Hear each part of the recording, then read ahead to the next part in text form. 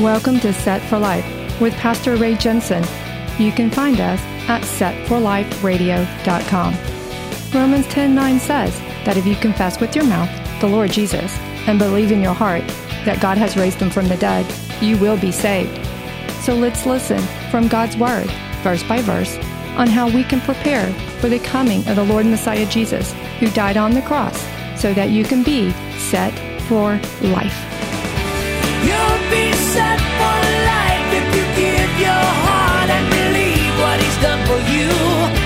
You'll be set for life with your treasure stored up in heaven when you're through. You'll be set for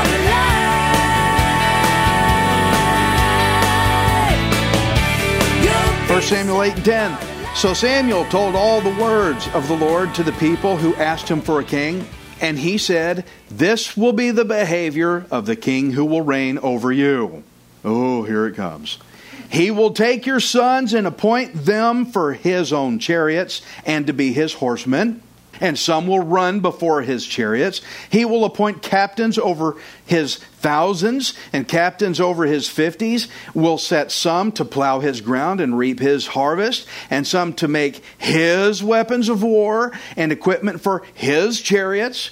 He will take your daughters to be perfumers, cooks, and bakers. And he will take the best of your fields, your vineyards and your olive groves, and give them to his servants. He will take a tenth of your grain and your vintage and give it to his officers and servants. And he will take your male servants, your female servants, your finest young men, and your donkeys and put them to his work. He will take a tenth of your sheep, and you will be his servants. And you will cry out in that day because of your king whom you have chosen for yourselves, and the Lord will not hear you in that day." The Lord will not hear you. I often hear people say, "Oh, the Lord hears every prayer." No, he doesn't. It says it right there. Now look at the emphasis that Samuel said there in verse 18. The king you have chosen for yourselves. That goes in direct opposition to the promise of a coming king later that he prophesied in the verse I showed you, the king that the Lord would choose. They're going against God's word. This is why you need to know God's word. Because if you don't know it, you will violate it. You better know it. Well, that's a big book, Ray. Well, get started. So he's sharply warning them that they are not waiting on God's choice. The king they want is going to turn out to be a dictator. Not a king, a dictator. Dictators always build up wealth for themselves at the expense of everyone under them, without care for how poor they might be or how it might affect them. This is the kind of king they're going to get. Samuel is warning them, guys, you spent 400 years in slavery in Egypt and you're marching right back into slavery right now. Why would you want to do that? He's going to push the people. This king is going to push the people into military troubles, into wars. He's going to take their property away and use it for his own gain. He's going to tax them. But by the time they realize the trouble they've gotten themselves into, God is not going to listen. Can you imagine at the worst desperate point you've gotten to is right when you really finally need to cry out to the Lord and he ain't hearing you. But hey, they're warned. It's not like he didn't warn them. He told them. He's not going to hear you when it gets to this point. Decide now. Now, people often say, like I said, God hears all prayers. According to what I'm reading here, he won't. The Lord will not hear you in that day, Samuel said. By the time they figure out what mess this king's put them in, it's going to be too late. And the reason why it's going to be too late is because the people are going to reap the consequences of their own actions. That happens a lot in life. And the older you get, the more you have to reflect on.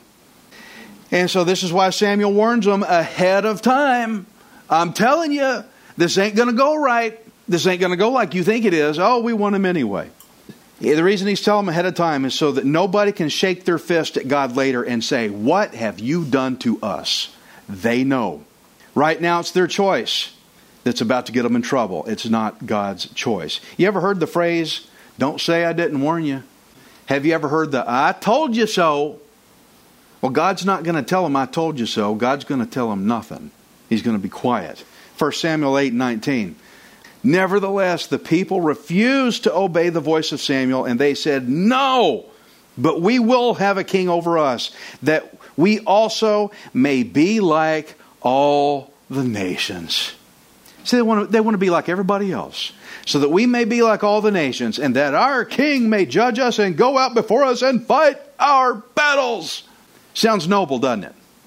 It's really sounding pretty dumb. That right there, what they just said, sums up the tone of Israel's attitude. They said, no. No. God's will for them. And they said no. This is a downright rejection of God's plan for them. And it's insulting to say that you want a king to lead you into battle after the Lord just thundered the Philistines away from them. We want a king that'll fight our battles. Don't you remember what the Lord just did for you? He drove all the Philistines off. Why do you need different than that?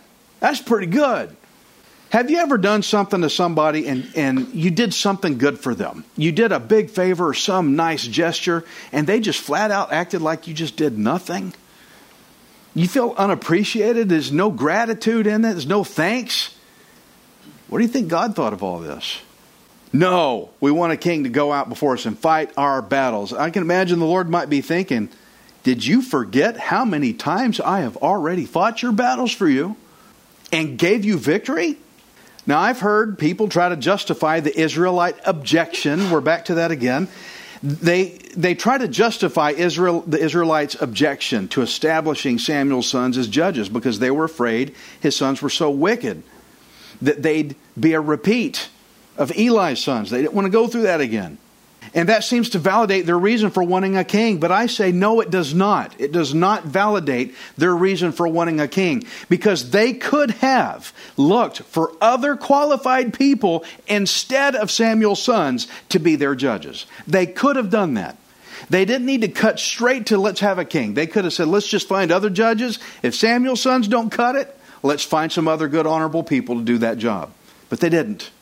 So no, you cannot justify, give us a king. That's an invalid point. They should have looked for other judges here. God does have a king intended for Israel, but not yet. It's not time yet. So what we're dealing with is a matter of God's timing in this.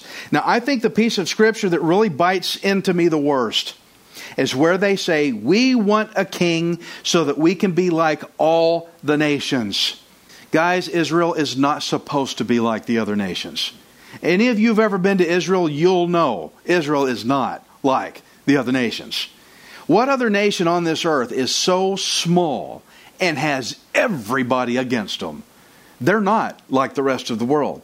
Israel's not supposed to be like the rest of the world. But because of the fact that they wanted to be like the rest of the world, it is apparent that they forgot about their special relationship with God. Because they want to be like everybody else. They forgot their special relationship with God. And it's about to get them in big trouble because it's going to cause them to wander out from under God's will. You know, when it was raining outside, y'all ran in here quick. Y'all got in the building fast, okay? Well, if you wandered, you're going to get wet. Now, what is the sense of people going out in the middle of a rainstorm going, oh, I'm wet. I hate being wet. Why am I wet? I'm getting sick. I'm wet. Well, get inside. No. But I'm tired of being wet too. Doesn't make any sense. Get in under the cover of the Lord God. Take some time to dry off. Well, it's not working yet. Dry off first. It takes a little bit. Let the Lord have His way in your life. They're going to wander out from under God's will, and it's going to get them in a mess.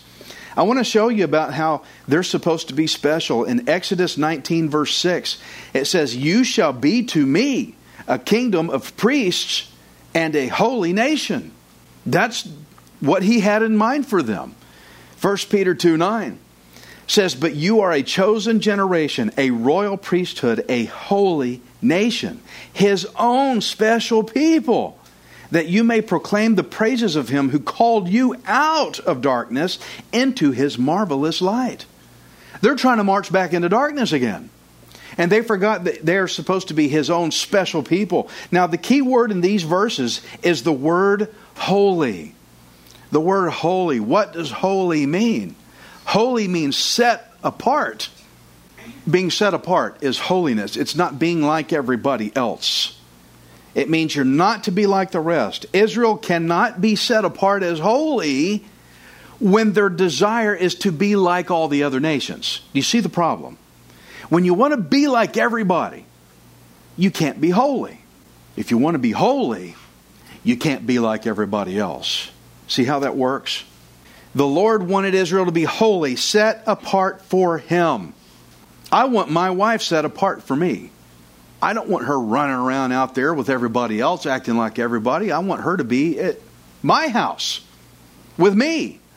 And the Lord God wants that of Israel. You're mine. You should be with me. You shouldn't want to be running around with everybody. His own special people with a unique purpose of being holy priests for His name. And by wanting a king like the other nations, Israel showed they were starting to forget their unique relationship with God. You have a unique relationship with God as a believer in Jesus. Don't forget about your identity. They were starting to forget who they are. They started to forget how the Lord sees them. The Lord sees them a certain way. You're my special people. And they're forgetting that. 1 Samuel 8:21. He's going to allow them exactly what they want so that they'll learn how bad it's going to hit them. 1 Samuel 8:21. And Samuel heard all the words of the people, and he repeated them in the hearing of the Lord. So the Lord said to Samuel, heed their voice and make them a king. And Samuel said to the men of Israel, every man go to his city. They're stuck with it. We want a king. And Samuel goes, all right then, y'all go home now. You know, I seem to remember the Israelites were recently lamenting of sin. They were lamenting of their sin. They were sorry for what they've done. Now, no, Lord, no, no. They're right back to violating Him again. Lamenting of sin. Whatever happened to that? Whatever became of that? I thought they were getting right. But already they're pushing back. Now, again, let's not point our finger at them. The Israelites, in their mistake that they're making here, they are representing all of us. That's why this is in the Word of God, so that we can understand how God deals with us when we mess up. Because we do these same things, and we're going to see how God deals with the Israelites. It's also a parallel about how God deals with us. We're all sinners here. But this just goes to show how quick we are.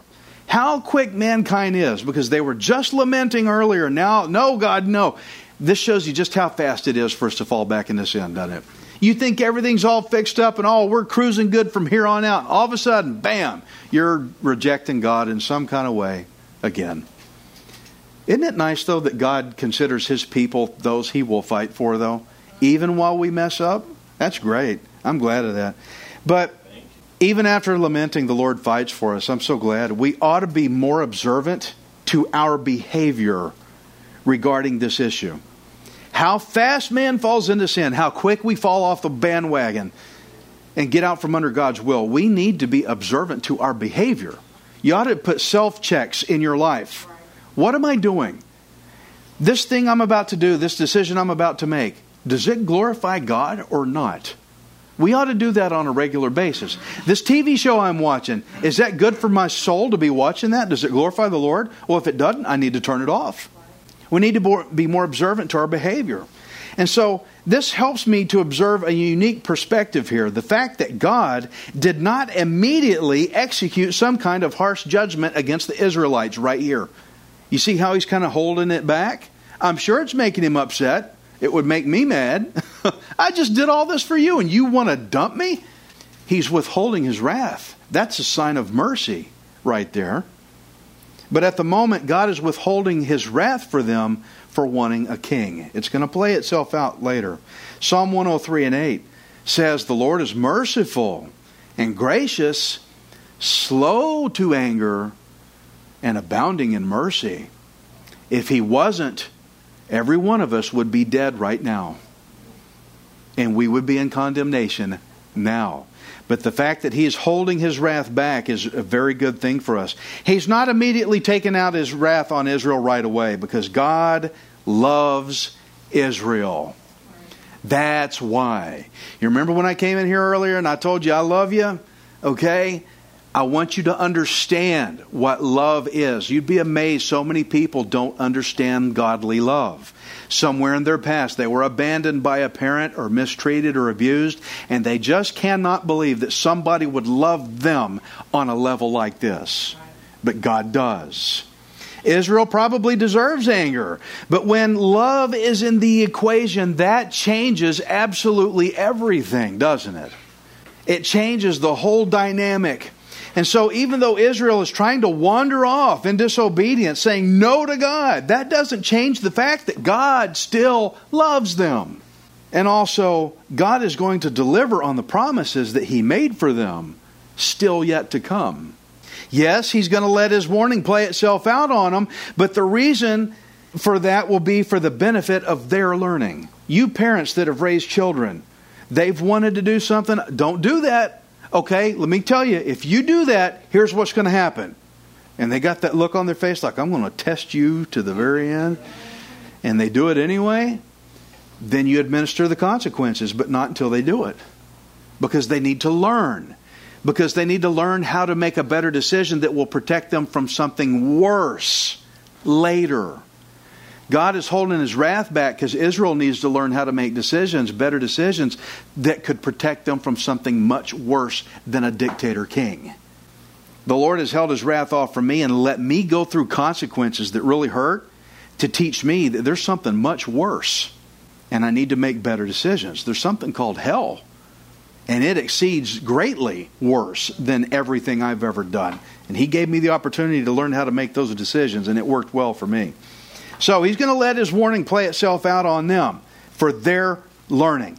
Israel is going to have to experience what this king is going to do to them so that they will come back to lamenting. You see how things work here. So they'll come back to lamenting where they just were. They got to come back to that. This king is going to push them into wars.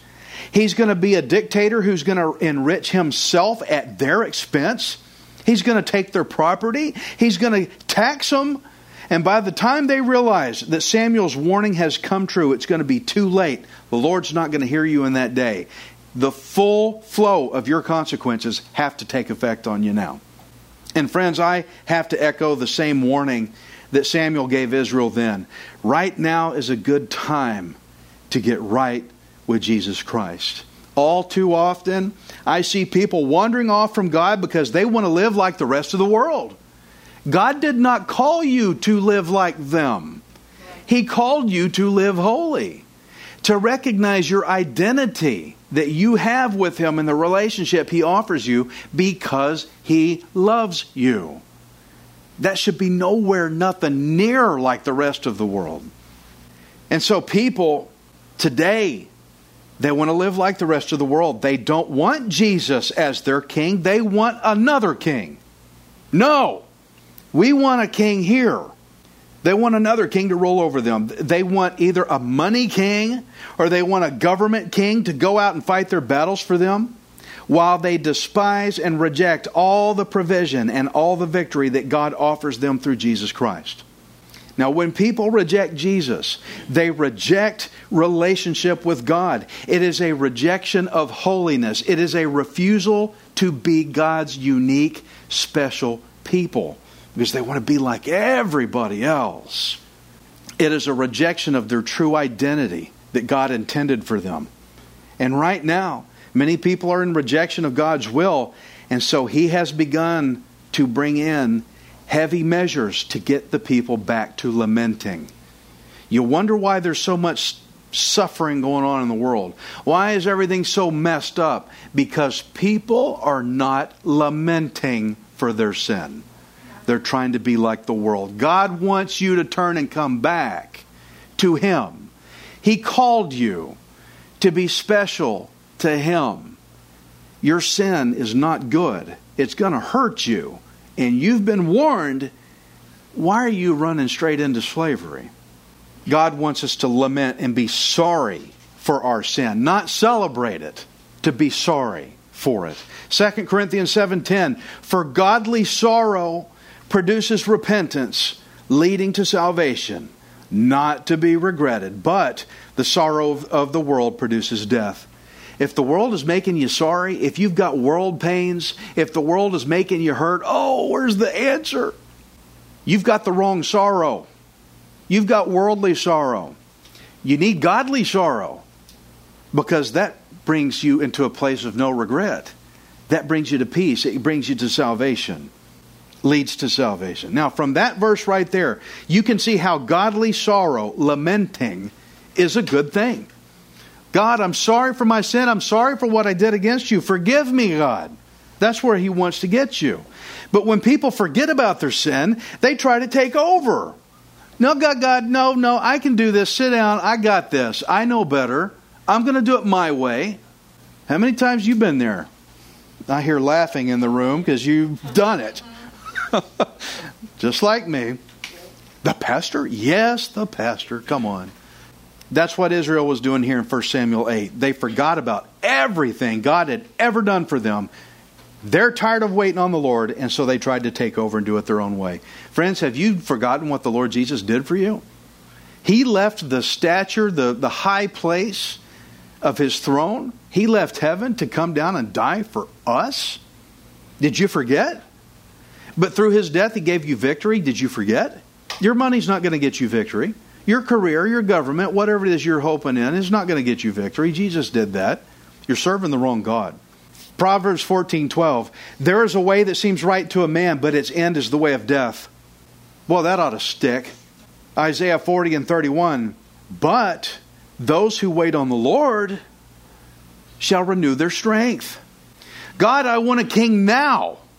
I don't want to wait for Jesus to come back. I want to get rich and have lots of money, and then I can fix all my problems. Lord, I want it now. I say wait on the Lord. But Lord, I'm weak. But Lord, I hurt. I need the money, God. Those who wait on the Lord shall renew their strength. Wait on the Lord. But God, you're not fast enough. Oh, as if we could do better. Whatever you think is the right way to go is not. Let's just make that as blunt as I can make it. Whatever you think is right is not. You have to consult with the Lord on everything, or it's going to turn out wrong every time. Israel thinks that installing their own king is the right way to go, but it's not. It's not the right way, and it's going to bring a lot of trouble. One thing about sin is that you can choose your own sin, but you never get to choose the consequences that come in behind it. That is the son of a gun thing about sin. Pick your sin, you don't pick the results, the consequences. Now, some points of application we can go put to this story is, first, we should notice that when the Lord said to Samuel in verse 7, He said, they have not rejected you, they have rejected me, that I should not reign over them. Believers, as believers, genuine believers, we're supposed to represent Jesus in our lives. Sadly, there's a lot of people that hate Jesus. And I've noticed that most people who call themselves a Christian actually hate Jesus. They will not do anything Jesus has commanded them to do. They hate everything of the Lord, everything that has to do with Him. They don't like it. But for some reason, they think they're a Christian. And they will actually demonstrate their hatred of Jesus by how they treat you.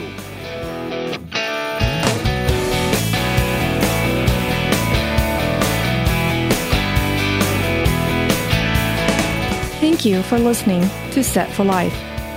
We hope you can join us next time, unless Jesus returns for us first. Set for Life is the radio ministry of Pastor Ray Jensen. We invite you to subscribe to our podcast at setforliferadio.com. Hi, this is Ray Jensen. Thank you for giving me the opportunity to encourage you in God's Word.